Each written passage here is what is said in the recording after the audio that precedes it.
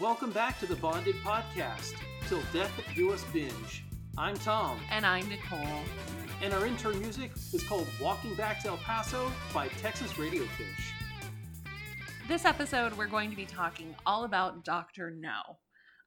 The project for us is to watch all of these James Bond movies together. So this is a spoiler alert. If you haven't seen Dr. No, it was released in 1963 and has the title of the very first James Bond movie recognized. You might want to turn back now. I don't know we've given enough time to be able to see the movie. Probably not, because things happen. I mean, we hadn't seen it. True. And you're a James Bond fan, right? Aficionado.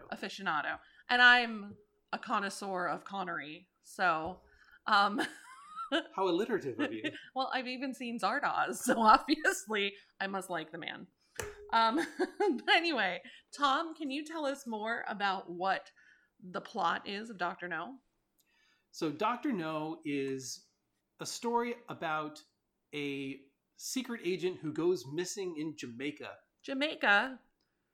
James Bond is called in to investigate, and he discovers a hive of intrigue surrounding an island. A mysterious island? A mysterious island. People who go there disappear. Disappear? Or are they disappeared by, the CIA? In this case, they're disappeared by the evil organization Spectre. Spectre? Oh no, what does Spectre stand for? The Special Executive for Counterintelligence, Terrorism, Revenge, and Extortion. That sounds like a Daniel Craig movie. It also sounds like a really cheesy name for a criminal organization. Yeah. So, why would we care about an island in the middle of the ocean in Jamaica? What could they possibly do? Well, there are radioactive materials on the island. What? And Spectre is planning to use them to disrupt the Project Mercury space launch from Cape Canaveral using a giant radio beam. Oh, radio beams are rough. I'm not sure how radio beams can be radioactive, but hey, there is that suspension of disbelief. Their roots are similar. Radio beam, radioactive. There's a frequency thing. It's a whole nother... It's a whole thing. Yeah, we could have a whole episode all on that, but we're not going to. Bond, of course, gets captured, as he is wont to do, and he is strangely not tortured or really hurt in any way. He's actually treated rather nicely by the villain, which is odd. Wait a second. The villain. Who is this villain? This villain, obviously, is Dr. No. What sets him apart? Again, having really only seen one James Bond movie, and it was a very modern one, he didn't really have a weird, thing about him, but I'm sure that this one, because it was the first, this villain has something odd about them. Well, for one thing, he's half Chinese, half German criminal scientist with prosthetic hands made of metal. How does he have the prosthetic arms? What happened to him? He worked too much with the radioactive materials on the island. Wouldn't the rest of his body have been affected? Not just his arms? Okay. So maybe he stuck his hands only into a metal box that had radioactive materials in them, and he did it ungloved. Okay. So I guess we can say that there's a certain amount of suspension of disbelief in a James Bond movie. Oh, there's a lot of disbelief. But no, seriously. So the running time of this was just over 100 minutes, 109 minutes. And this was released by and distributed by United Artists in 1962. So, having this been the very first Bond, what did you think? I thought that the movie was deliciously campy. I can see how it created a cult following, in that you know that this is fake. It's very obviously fake, But at the same time, it doesn't take itself too seriously. But see, okay, here's the thing. When you think of James Bond, you don't think of campy spy movies. When you think of campy spy movies, you think of like Pink Panther. You think of like Austin Powers. I mean, they have an homage to those Bond movies, but those are definitely comedies. Whereas this is kind of in a weird space. Is it dramatic? Is it an action movie? Is it a comedy? Is it a political message based on the whole Cape Canaveral thing? You know, I mean, to me, I don't know. I don't know if I could call it campy. You know. Don't forget the romance thrown in from the Bond girl. Well, okay, yes. So based on there's a recipe apparently for a James Bond movie. There's meeting James Bond, there's the Bond girl, and there's circumstances they don't think are going to happen that just happen, and weird things happen. And obviously James Bond has to save the day, right? Yeah, like, insert the world is going to end in some way, shape, or form here. See, I didn't get campy from this. Like, I mean, I know it's kind of campy, but I don't feel like James Bond is supposed to be campy. Maybe it's campy in the way that it's just dated because we're looking at a movie that is so far removed from modern society. Well, yeah, I mean, this is the way that they did movies back in the 60s. Well, and plus, I mean, Dr. No was a considerably low-budget film. It was done for $1 million, and it brought back like $5 or $6 million upon its release, which was a great rate of return. Let me actually find the stats. So actually, we should probably talk about production, because this movie, there were things that happened. They wanted to make the movie for a long time, because Ian Fleming had made all of these books, and people were into them. But a number of Hollywood film studios thought they were too British or too sexual. So a number of Hollywood film studios passed on it. They were just like, no, we're not doing this. It's too British. People won't get it in America. And also, it's too blatantly sexual. Also, this is based on a book, Dr. No, by Ian Fleming. However, there's a lot that's left out. And I'm kind of interested in reading the books now, because there's things that don't make sense that were in the movie, and there's things that were in the books that they didn't. For example, the Honey Rider character, the Bond girl, was originally supposed to be clawed to death by crabs, but they sent the crabs. They froze the crabs and sent them to the studio where they were making the film, and they were frozen, so they could not film the scene that they wanted to see. So they did the drowning. They were supposed to be live crabs? Yeah, they were supposed to be live crabs that kind of like tried to eat her. That didn't really happen. Also, I was expecting some kind of like huge fight at the end. Well, hold on. Let's go take a step back. Sorry. Is that what you're talking about implies that they were actually going to kill off Honey Rider. Yeah, they were actually going to talk about it. So she's being tortured by being tied to the ground along with crabs. But since the crabs were sent frozen from the Caribbean, they did not move much during filming, so the scene was altered to have Honey slowly drowning. Also, the crabs... Okay. Yeah. So in the final scene where James Bond is escaping and finds Honey Rider to rescue her before she ends up being drowned, that was actually supposed to be crabs. She's being consumed by crabs. Yes. And also, this was actually really interesting too. Did you know that there's another film that they employed the same technique about the tarantula? So did you know that James Bond also has something kind of in line with Raiders of the Lost Ark? How so? Okay, so you know that iconic scene where Indiana Jones is confronted with all those snakes, and you can see the glass in one of the glare? Yeah, the glare. Well, apparently there was a scene where a tarantula walks over Bond, and they were originally shooting it by pinning a bed to the wall and placing Sean Connery over it with protective glass between him and the spider. But the director didn't like it, so... That doesn't sound like it would be very effective visually. Apparently it was going to work and it was going to be beautiful, but the director didn't like it, so he he ended up shooting the scene as it was written with the stunt double. That's why you don't see his face close up during the tarantula. So maybe Sean Connery does not work with tarantulas. Like, isn't that weird?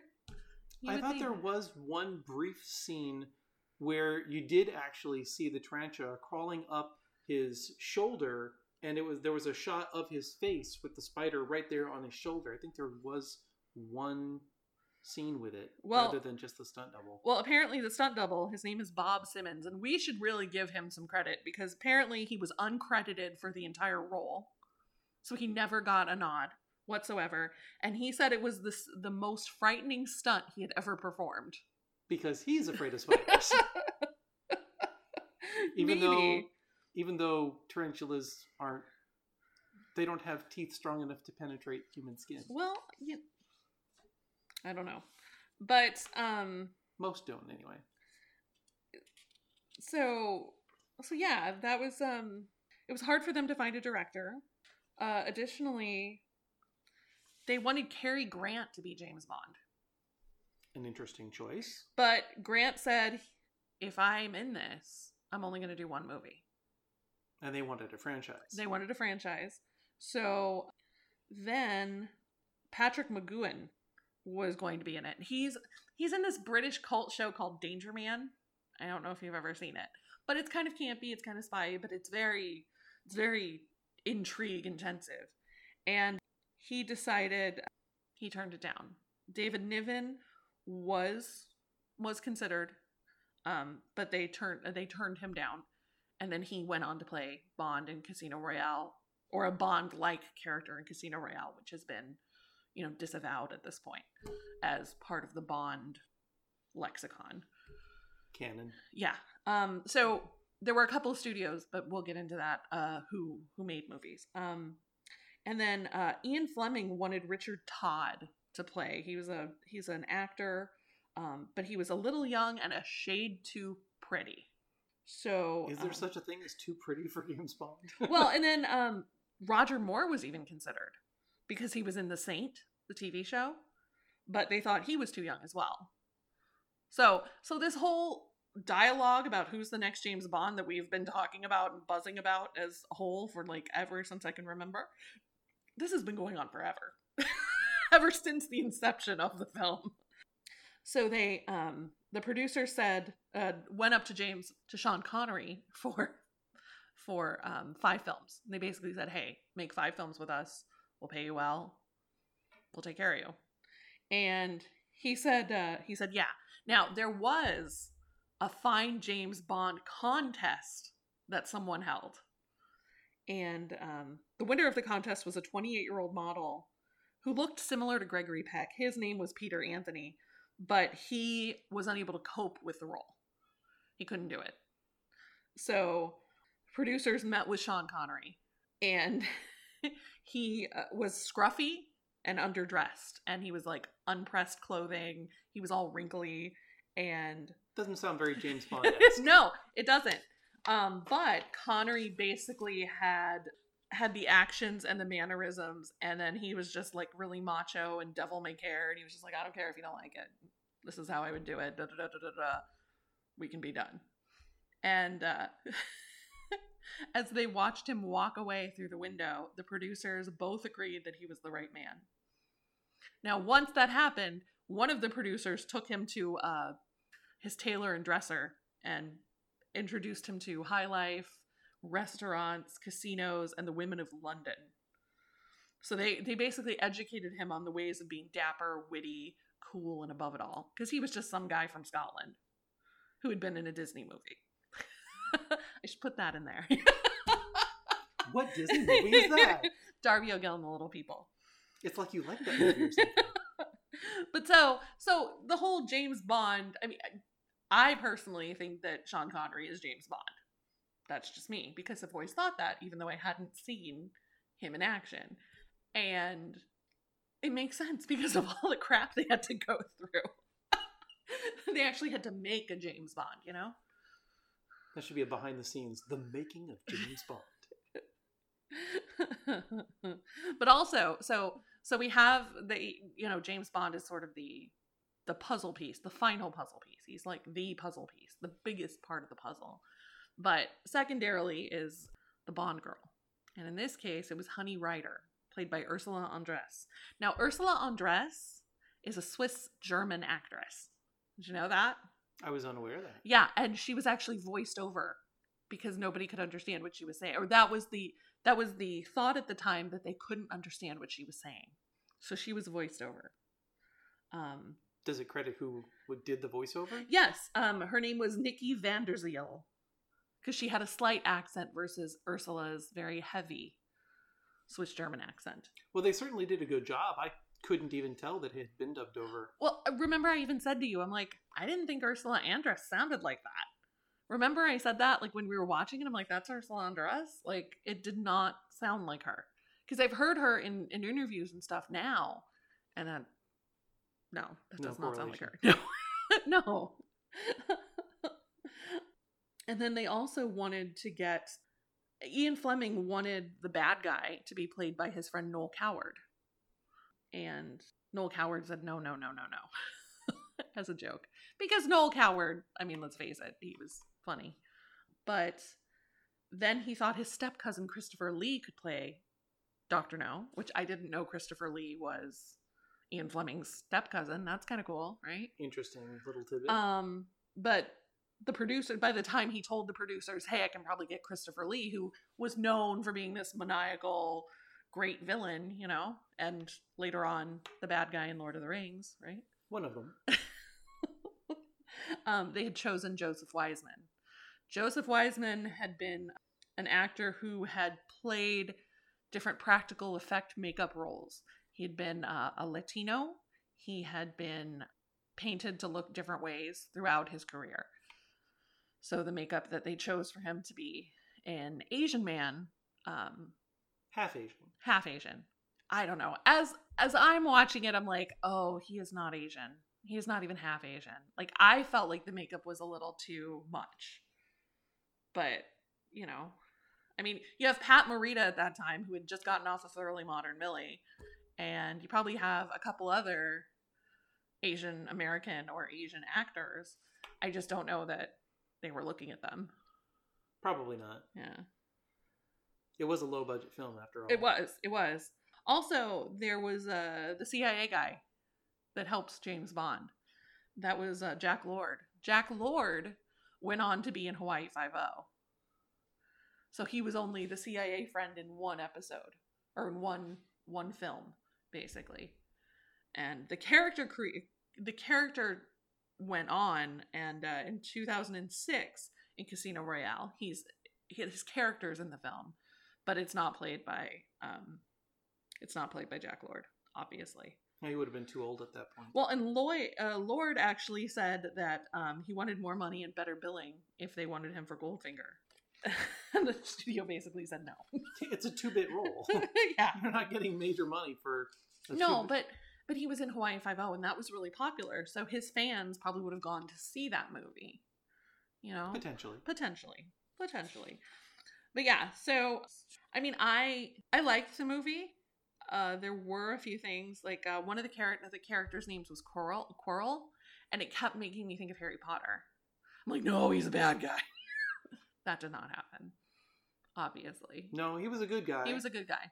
Who kept saying, no, I don't want to do this because it's dangerous, and then ended up doing it anyway, and it ended up costing him his life. Yeah. Well, but I think we're going to see him again. I feel like we would see him again, because like, he didn't die on camera. Like, isn't that like an essential component to a James Bond movie? No, he definitely died on camera. He was roasted to a crisp by a flamethrower on a tank. Right. Oh yeah, the monster. Yes, right, the dragon. That was another thing. So they keep referring to this tank as a dragon. I was really disappointed by the time I finally saw it. I was convinced that it was going to be something amazing. Like something to do with the radioactivity or, something. Or some big behemoth, not some little armored personnel carrier with a flamethrower. I mean, I would have accepted something mechanical. That's fine, but not a tank. The tank was just underwhelming, I think. I had to laugh a little inside when they stumble across the tank tracks and both Honey Rider and Quirrell say, those are dragon tracks. Yeah, because they looked like tank tracks. And did you notice that James Bond didn't say anything? He was like, okay. I'm going to leave you to your ignorance. Yeah. Well, and also Honey Rider, I even told you when we were watching this, I thought that there was an opportunity where Honey Rider was talking about how she used to play with tarantulas and put them in beds. Do you remember that? Yes, when she got little. Revenge for... Yeah. And I thought that was kind of unexplored. Did she do that to James Bond? Or, her father had been an entomologist. Was Dr. No possibly her father? Like that kind of thing, but it petered out really quickly. I think that they tried to put it in there as could this Bond girl actually be the one responsible for trying to take James Bond's life during the assassination attempt earlier in the film? But yeah, they never went anywhere with it. No, and I think that was a missed opportunity, and I understand that. The director actually went for this hard and fast editing style because he thought it would fix the writing issues that they had. He admits that there were some issues with the writing and the script. So he just decided to cut fast and heavy when he could and run things as quickly as he could, which is kind of funny. So, final thoughts? Well, I just wanted to say that there was one other thing that I thought was kind of cool. The promotion of James Bond. So the movie didn't come out until 1963, but United Artists started a marketing campaign to make James Bond well known in the United States. So they started sending a box set of books, a booklet detailing James's character, and a picture of Ursula Andress as Honey Rider. Like, to try to get people excited and interested. But they did this almost 2 years before the movie was released. Which is way too early in the marketing cycle. Well, but I mean, also we were looking at a different time. I mean, they didn't have Twitter. They didn't have social media. It would take someone... even without a digital presence like you have today, people's attention spans were still just as short back then. Well, yeah, but then they also, closer to the release, Eon, which is the production company that did the 24 films that we have, and then the 2 that kind of don't match. And United Artists made licensing deals revolving around the characters' tastes. So you'd see print ads and billboards with the drinks, tobacco, men's clothing, and car companies. And this is something you even mentioned something about the drinking in the movie. Do you remember that? About this is a Smirnoff ad. Yes, there's one particular scene where he's about to make a martini, and very prominently displayed in the camera shot is a full bottle of Smirnoff vodka. Yeah. And then, they have the tobacco, the men's clothing, and the car company. I personally cheered inside when they gave him the Walther PPK. Because that's the GoldenEye gun. Like, that's the one you always pick. That's the good gun. He didn't want it, though. He didn't. He did not like shooting, it seemed like. No, he didn't, which is kind of cool, Like, he seemed to rely on his wits more than anything to get out of the situations that he got himself into. Yeah, which is, I think that's refreshing in an action movie, personally. I only kind of sort of fell asleep a little bit, I think. No, I didn't fall asleep in this one, did I? No, you didn't. No, I did not. So I think the only thing that I particularly disliked about the writing was when they went up against the tank, James was a terrible shot. Well, yeah. Well, but also, okay, the gun. So he had been using a really tiny gun. So not only does he have to deal with the weight of it, it's a brand new gun. So he's got to figure it out. Like, they didn't take him, in those spy movies, you always hear about, like, here, we have this prepped for you. Here's some new toys. And, like, whenever you're playing a spy game, you have to go through and, like, shoot things and, like, do targets and all that stuff. He didn't get that. They just gave him the gun, and he was like, eh. It's sort of implied that before he left on his trip, he would have done a little bit of target shooting. No, it's not. Because remember, he walks out of I'm sorry, we're arguing here, but he walks out of M's office very angry. And he's handing a box, he's like taking the box with him. And M comes out and says, Moneypenny, make sure you you get his gun. And then he just like walks out and he gets back to his hotel to pack. And that lady is waiting for him and she's all like, hey, James. And he's like, sorry, I have to pack. Like, to me, it did not seem at all like he was getting target practice or anything. It sounded like he was angry that he got a different gun, that he couldn't keep his little gun, and he was just gonna go. Who cares? But you think he actually... I think that given the character of James Bond and how he would have had to have had marksmanship training to get into the position that he's in, even if you're handed a brand new gun, and even if you don't have a chance to do target practice with it, the odds that you're going to miss 14 out of 15 shots the very first time you shoot with it, probably not very accurate. Well, but okay. What if he's not really a gunsman? He uses his wits. So in this case, the first time we really see him, he hasn't had to use his gun very much. And it's crappy, and he's terrible at it. But that influences the next time, and he's like, okay, I'm going to be a better shot. I'm going to practice with this. I think I'm being more influenced by the Daniel Craig movies, where he actually has to go through marksmanship training to recertify that he's ready to be out in the field. And that's what I'm saying. Like, in all the games and in all the other spy movies, you see that. We didn't get this here. So I'm thinking that because of the tight time frame, he didn't, because there was a rocket launch very soon, and he had to get all of the information he could and investigate almost right after he left the office.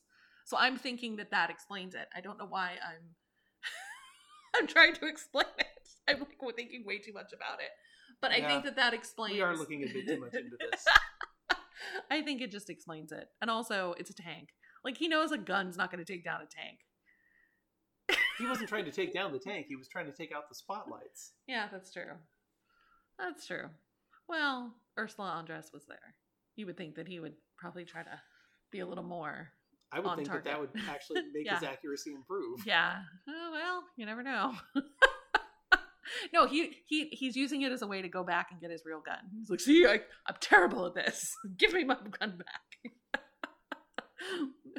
And M's like, no, wait, hold on. I got to give you a special sight. And here, siphon this whiskey and you'll do this. And here's a pen that explodes. Use that instead. Maybe that's why he has all those toys. Because he shoots for crap. Okay, maybe not. You're looking at me like... He's got to have some way to compensate. Yeah, he does. That chest hair is not going to do everything for him. I don't know. It does a lot.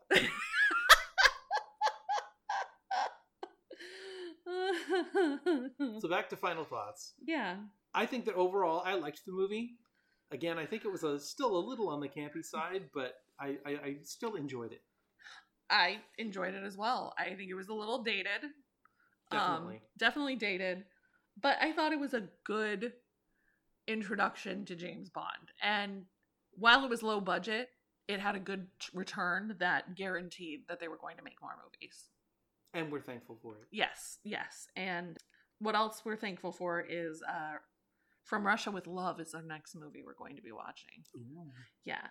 But what we're really, really, really thankful for is Walking Back to El Paso by Texas Radiofish, because that's our music. I'm pretty excited about them. The bumper music, it definitely makes the podcast. Yeah, it does. So, yeah, so definitely I would say if you haven't seen it, see it.